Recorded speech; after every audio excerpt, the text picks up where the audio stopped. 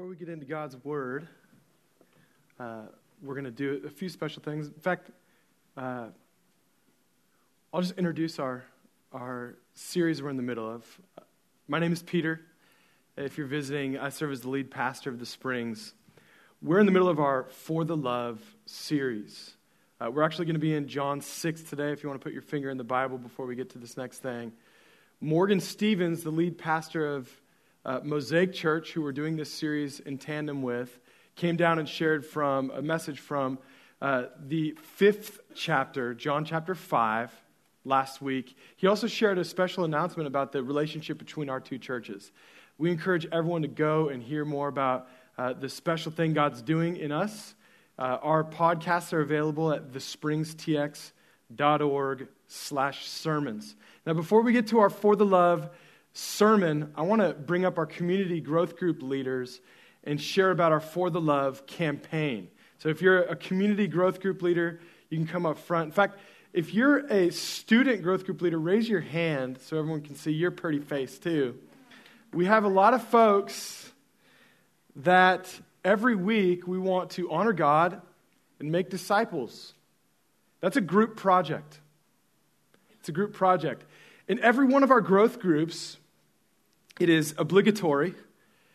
Every time we pray, what we do, we call it needs and names. It's how we pray.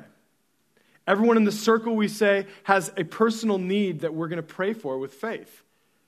And everyone in the circle also has a name of someone not yet in the circle, not in any other church, that we're going to pray for right here. It's a transformative habit that For the Love takes us outside of ourselves. Now, in this campaign that we're doing this fall, we're actually taking it a step further. We're compelling every single member that's a part of our growth groups to not just pray for someone, but to do something tangible for someone that we've been praying for. I want you to know, everyone here, God wants to use you to touch the world, starting with the people He's chosen in His wisdom to place around you in your life. Now, this fall, some of these groups are challenging members to buy a meal for someone in their group, and then when they go out to the meal, they share their story and ask if that person needs prayer. Some of our groups have decided to go rake leaves for friends. One of our groups has decided to fast and pray for the healing of another member, of a friend in their groups. Physical healing in their body. That's a very tangible way to bless someone, amen? We say pray, invite, connect. We pray for people that God's chosen to put around our lives, our neighbors, our coworkers, our friends, our family. And we take it a step further. We invite those people into relationship, and sometimes that invitation costs us a little time and money. Praise the Lord. And then we are surprised when we see God connect them to Himself, to His church. We're inviting everyone that's seated in this congregation to join someone that just raised their hand on the campus or one of these beautiful people in the movement of God, the adventure of knowing Him and making Him known.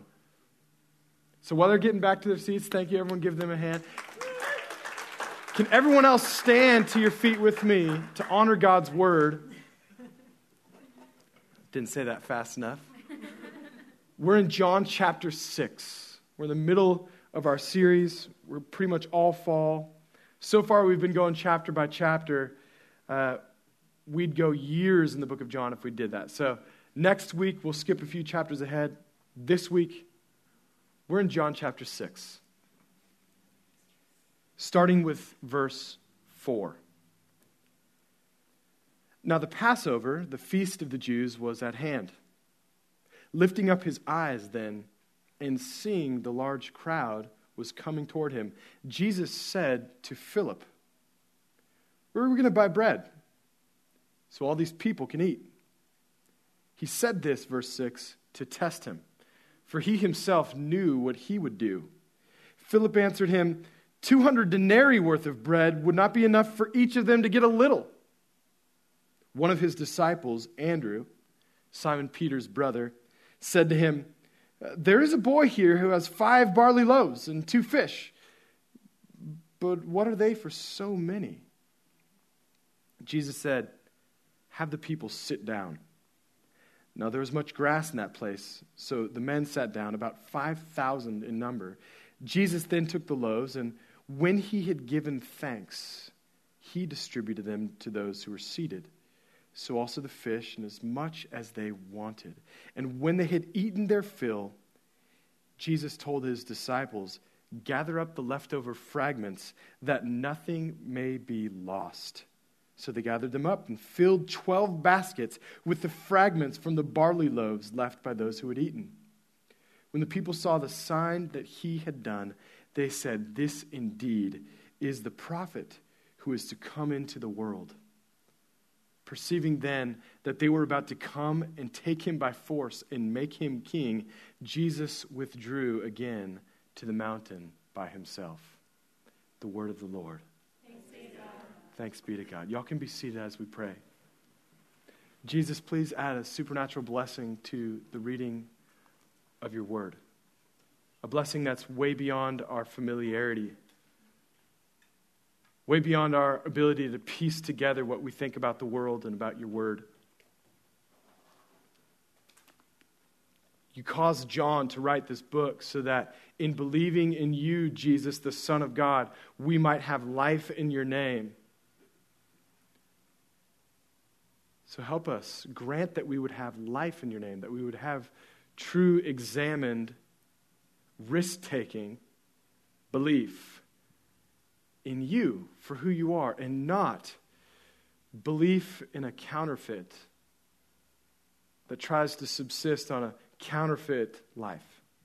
That we would have life. That's my prayer today. In Jesus' name I pray.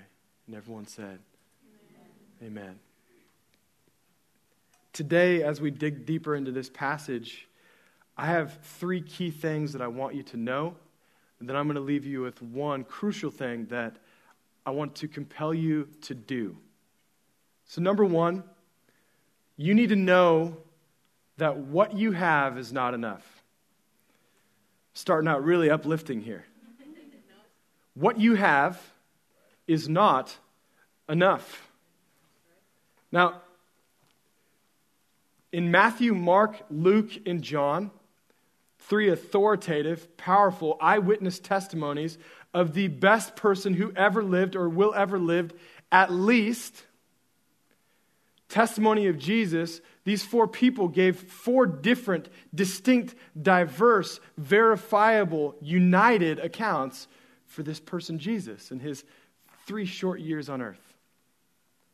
There's very few things written in the gospel accounts that are in all 4 of the gospel accounts. And this incident with the bread and the thousands upon thousands of people is one of them. John was arguably the person of the 4 gospel writers that was closest relationally to Jesus, had access to more information than others. And John was the last person who wrote his gospel account, as an old man in his 80s likely. So what is it that John saw about this moment, feeding the multitudes, that he decided we just needed to know? Let's go back and set the scene. Thousands upon thousands of people start to gather around Jesus after seeing him do miracles. He had healed one person at a pool. He had healed another person that was sick and dying. He said things that normal humans don't tend to say. And there was a mysterious pull and attractiveness to him. And people gathered around him. Forgetting their hunger for food, they gathered around him in pasture lands. Thousands of people. They think in this moment probably around 20,000 people. The gospel accounts then really only counted the men. So we have a good reason to believe that there's 20,000 people following Jesus around. And they're excited. They're thinking, man, is this the one? Is this the guy who's just going to crush the power of Caesar? And Rome will be done and we'll have our Messiah? They had this great expectation. Mostly an okay and pure expectation, but not quite.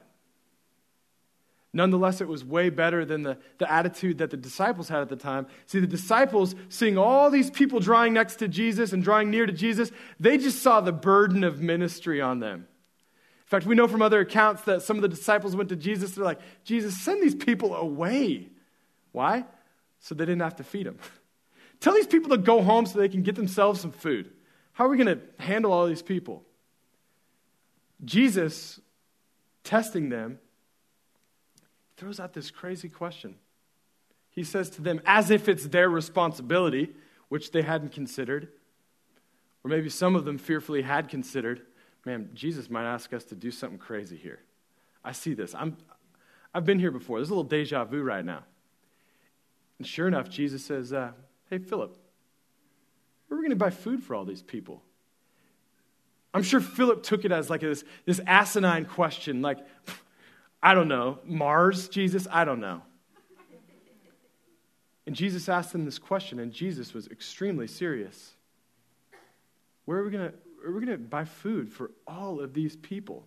I mean, can you imagine seeing 20,000 people and thinking, all right, we're going to feed all these people? Imagine a stadium full of people.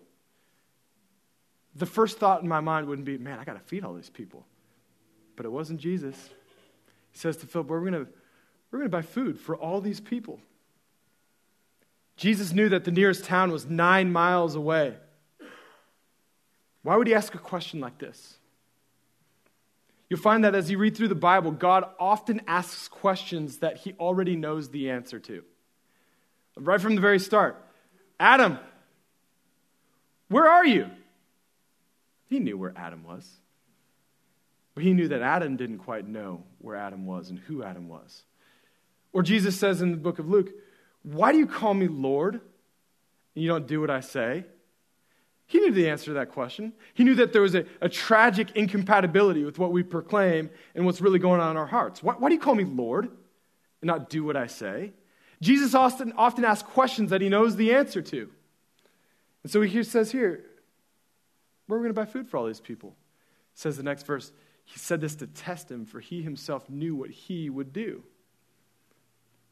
You'll find that God often blows your paradigm about what he expects for your life, which is way bigger of a dream and a plan and a power of following than you can ever hope for.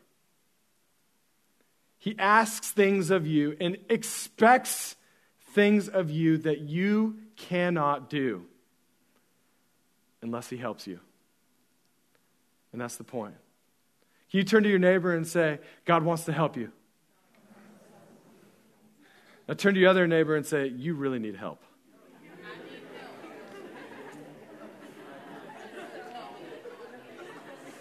God asks things of us that we cannot do without his help. And so he asked Philip, where are we going to get bread for all these people? And Philip, I think, responds sarcastically. He throws out this astronomical number, 200 denarii, almost a year's worth of wages. If we dropped 40 grand or something, and no one kind of has that kind of money, none of this money would be enough to feed all of these people to just have a little nibble of this food. I think he said it sarcastically, almost vindictively to Jesus. And I can imagine the awkward silence with the other 12 people. They're like, oh, snap. Back away.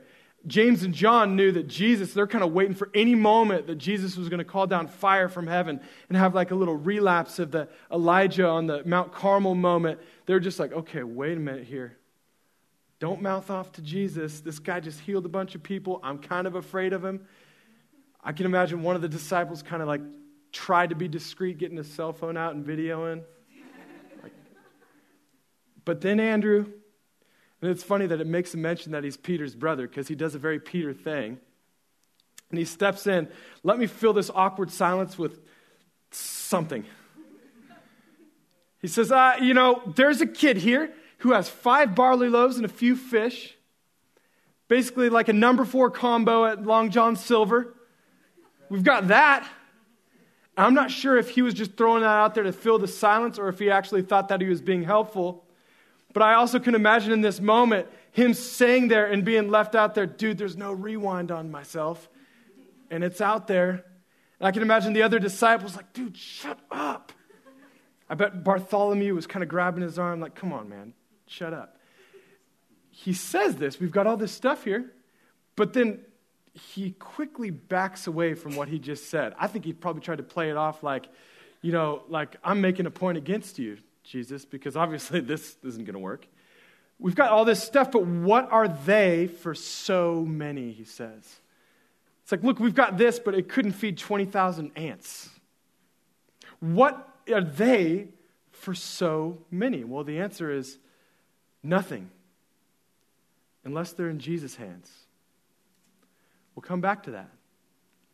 Because what Andrew and what Philip were both right about, regardless of the tiny bit of nothingness or the asinine amount of way too much that we don't have, neither was enough.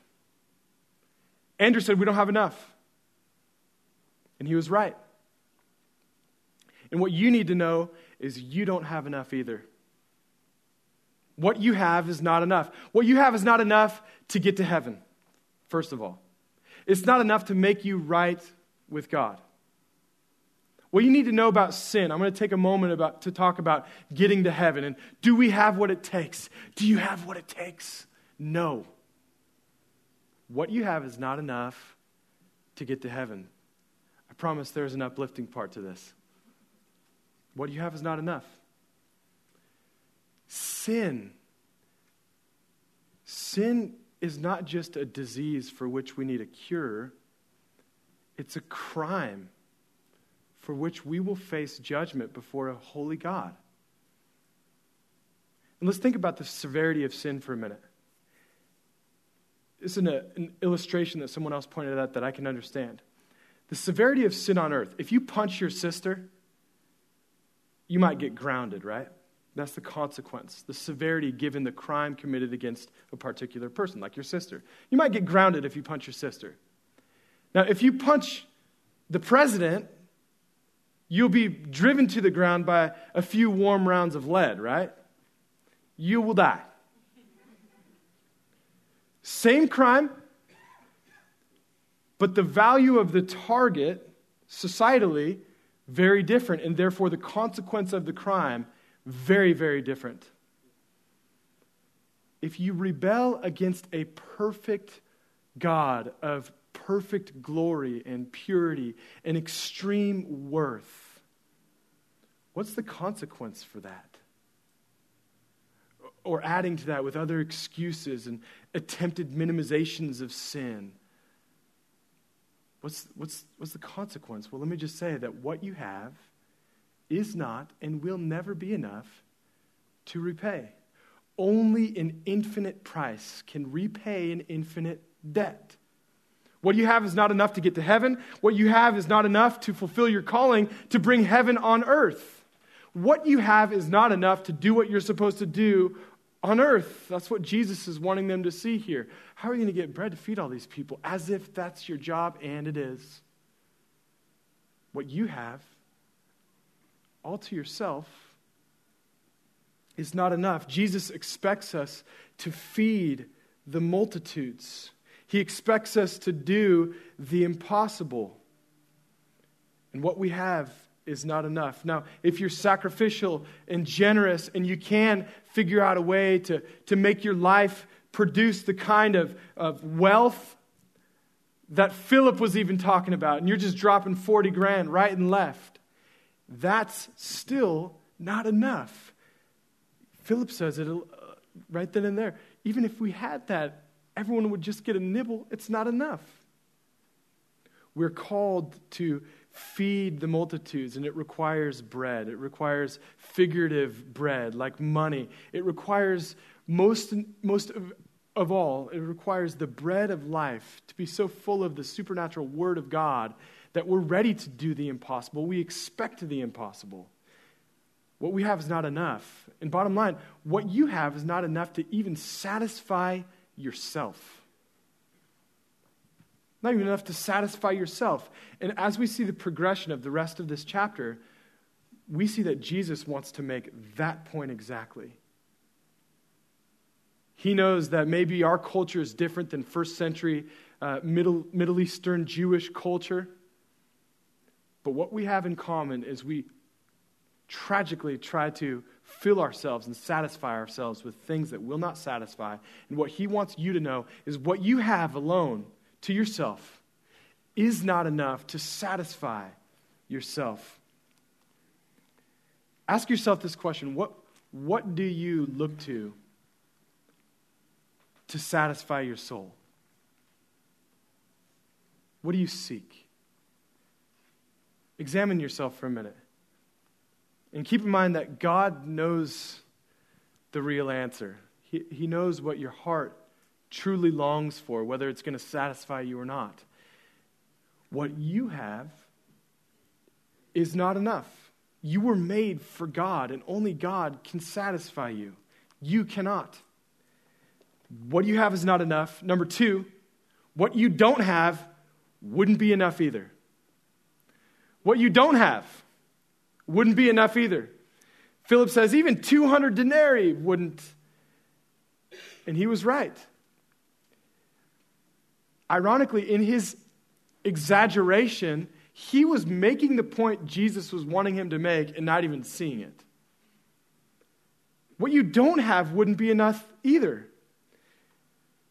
And what we need to know today is that rich guy who has all those things, or that girl who has all those Instagram followers, or that guy and his job and his wife, his salary, his gifting, if you had that, it wouldn't fulfill your desires either. What you don't have, if you had it, wouldn't be enough. Some of the greatest blessings that God can give us without us seeing it is when he doesn't give you what you want. Oh, God, I need this. I need this. Okay, well, son, we have a fundamental misunderstanding about what need means, but I love you anyway. I'm going to bless you with not giving you that. Jesus says, what does it profit a man if he gains the whole world and loses his soul? What you don't have wouldn't be enough if you had it. Let me let you inside my inner world for a minute, carefully, and let you know just what happens in my person often when I'm tempted in my flesh to desire the things that I don't have that wouldn't be enough. Just let you know kind of what goes on inside my head over the last 21 years of knowing Jesus. Often when I'm tempted in my flesh, the first reaction is I'm supposed to avoid the temptation, just get away from it, right? There's good reason for this. 1 Corinthians 7 says, flee sexual immorality. That word flee is like run for your life. Have a godly amount of sobriety in fear, like it could destroy you. We are meant to be strong, and most often that means strong in our weakness. And I'm okay with that most of the time. But sometimes God calls us to not simply avoid, but to confront, to expose the lies of the enemy. James 4, resist the devil and he will flee from you. Sometimes it's not just the time to run, but there are moments where we have to plant our flag and resist the devil, to call him out in his lies. I've had probably a few moments where I've weirded a few people out in the grocery store who walk by wondering why there's a man having a passionate argument with a bag of Oreos. You can't satisfy me even if I ate all y'all. Even if my curiosity is a little bit triggered by this new flavor. What I don't have would not satisfy me. Don't act like you haven't been there. God made us with a deeper craving that thing, that person, that cookie, that whatever that you don't have, if you had it, wouldn't satisfy you either.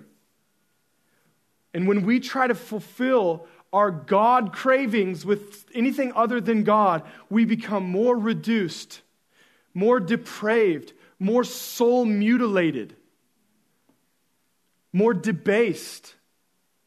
All because what are we doing? We're just trying to fulfill ourselves. We're just trying to cope. What you don't have wouldn't satisfy you either. It's not enough.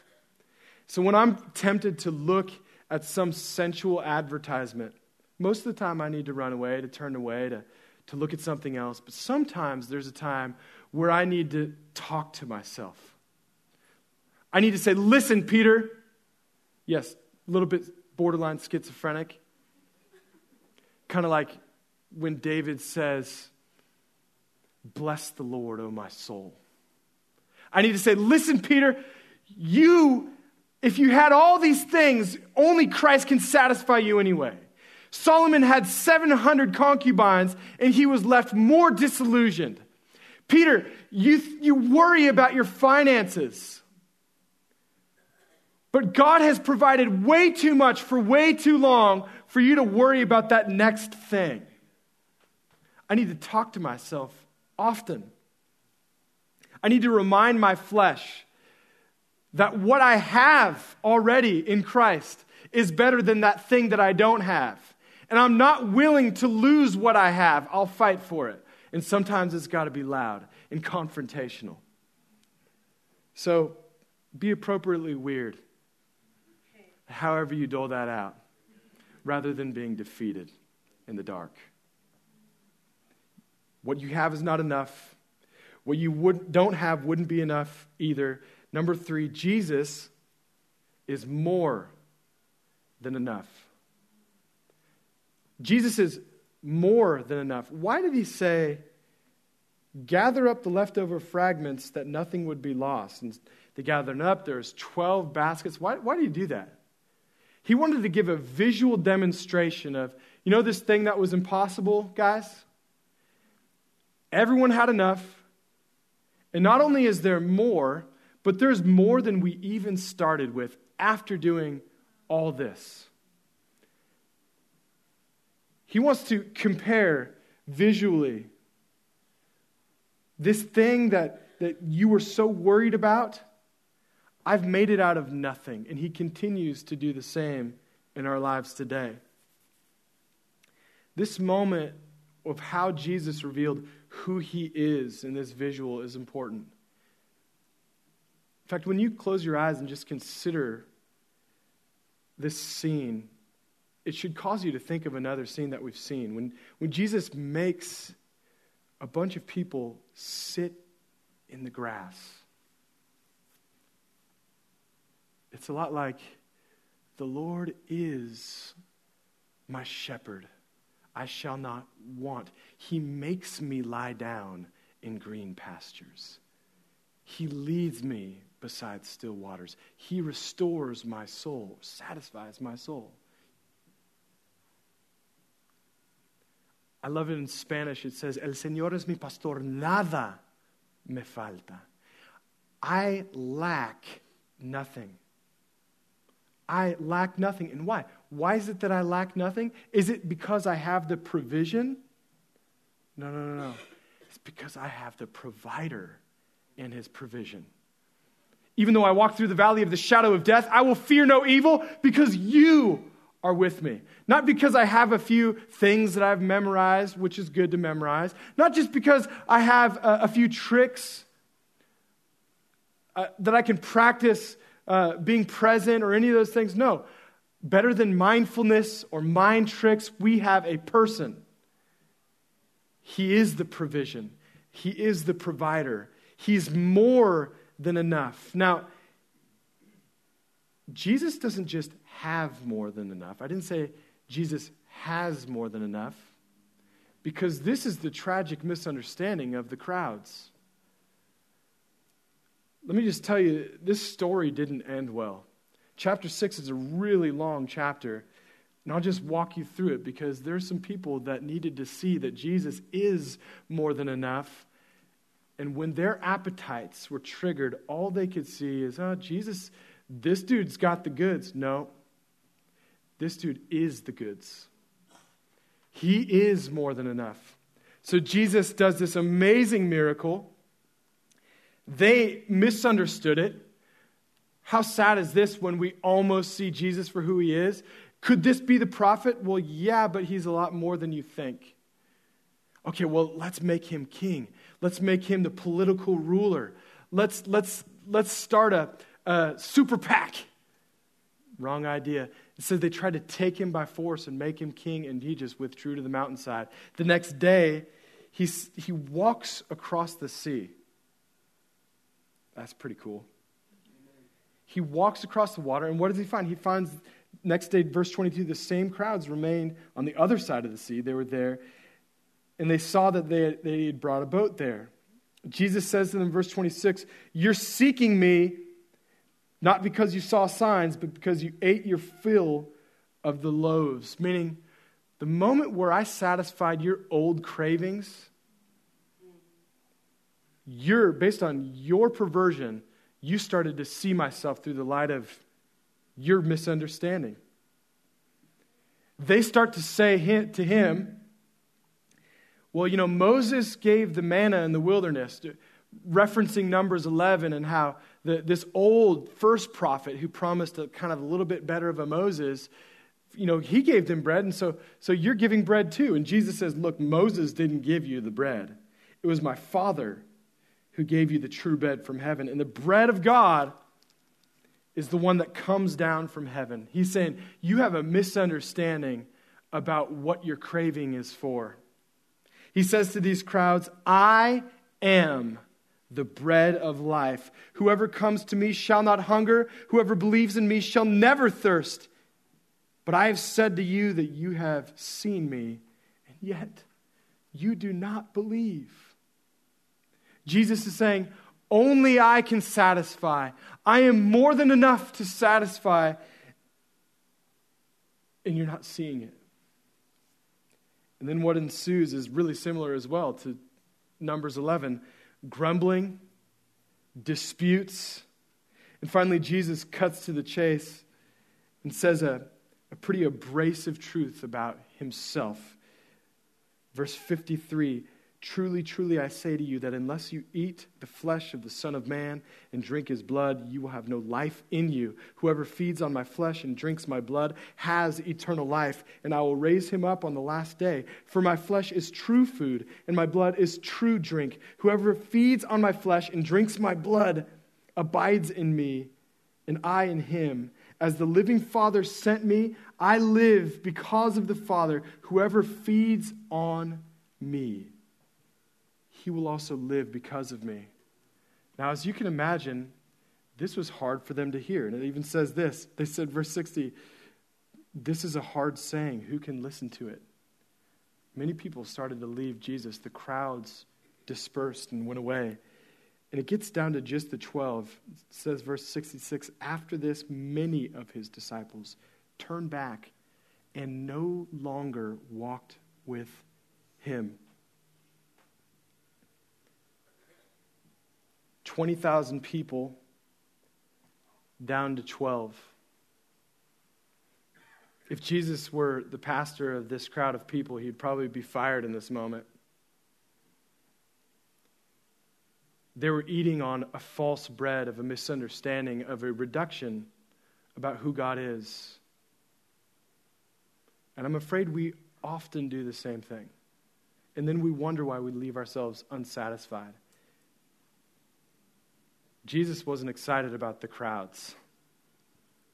What's kind of crazy is often I get way too excited about the crowds. It's like the false bread that I'm often tempted to eat. Jesus wasn't interested in having thousands upon thousands of fans fascinated by an inaccurate view of who he is. He didn't come for fans. He came for followers. He came to save sinners. 20,000 people had a fascination with this miracle worker, prophet, King Jesus, were fed by his power, and once they had their basic desires satisfied, they stopped short of really receiving all of who Jesus is. It's not enough that he triggers your desires and gives you a little bit of fascination. He's not here to just kind of help you achieve your goals. Jesus doesn't want to be just a conduit by which you satisfy your cravings. He's kind of like the buttons you push. He's not a genie in a bottle so that you can have the happy wife, happy life, perfect career, all those things that you dreamed about. He's just not a conduit that can be hired out to your passions. He wants to give us new cravings. These people almost believed in Jesus, and that is the worst. 20,000 people almost believed in him. And I wonder how many here today almost believe in Jesus. The most common substitute for believing in Jesus is believing in who you think Jesus is. This is what Pastor John Piper says about these crowds who left Jesus. He says they hadn't changed. Rather, they just had found Jesus to be useful to satisfy the same desires that they had before they came to Jesus. May we not see how useful he is in our unregenerate cravings, but rather see how powerful he is to transform our cravings. And may we find our satisfaction in him. He's more than enough. They wanted to seize him and make him king. And they were right about him being a king, but they were wrong about his kingship. Jesus comes to conquer the enemy, not by subduing armies, but by satisfying souls. He's more than enough to satisfy us. What you have is not enough. What you don't have wouldn't be enough either, but Jesus is more than enough. So finally, I want to leave you with one crucial thing that you need to do. Give Jesus your not enough, and he'll give you his more than enough. It's the reason why Jesus went to the cross. It's the exchange that he offers to us. It's what we remember in faith at his table every week. We don't have enough for our eternity, for our purpose on earth, for the satisfaction of our souls. What you have is not enough unless it's surrendered to Jesus. You know, the thing about barley loaves is barley was poor people's food. And Jesus is saying, if what you have, even if it's barley, if it's given to me, I'll make it more than enough. Give Jesus your not enough. Now, am I talking about money? If you're a guest here, and you know, sometimes guests, rightly so, probably wonder, like, man, we're going to talk about money today? Don't be mistaken. This is a tithing sermon, if you need it to be. If money is the thing that prevents you from finding your satisfaction in the more than enough God, then render your tithe and your offering and your whole life, you're not enough, to the one who can transform it into more than enough. I dare you. I dare you. He's more than enough. Jesus is the only one who will satisfy you. Psalm 37, delight yourself in the Lord, and he will give you the desires of your heart. Don't think that this says that he will give you that which you formerly desired. No. He will give you new desires. He will give you greater desires. He will give you something that only miracles can fulfill. And he will give you miracles. Finally, consider this progression as we prepare our hearts to respond to the word at the table of God. Consider this progression. I said that it was a sad story, but there is more of John after chapter 6. Because Jesus draws near to these people. These people are fascinated by Jesus, but also a mixture of their debased cravings and a false view of Jesus. That's often what we all struggle with. He draws near to them. He feeds them miraculously. They have a craving triggered, expecting of Jesus something that is less than Jesus came to do. Jesus rebukes them with his joy, his love, his divinity, and they leave him. They abandon him. So what does he do? He dies on the cross for their sin.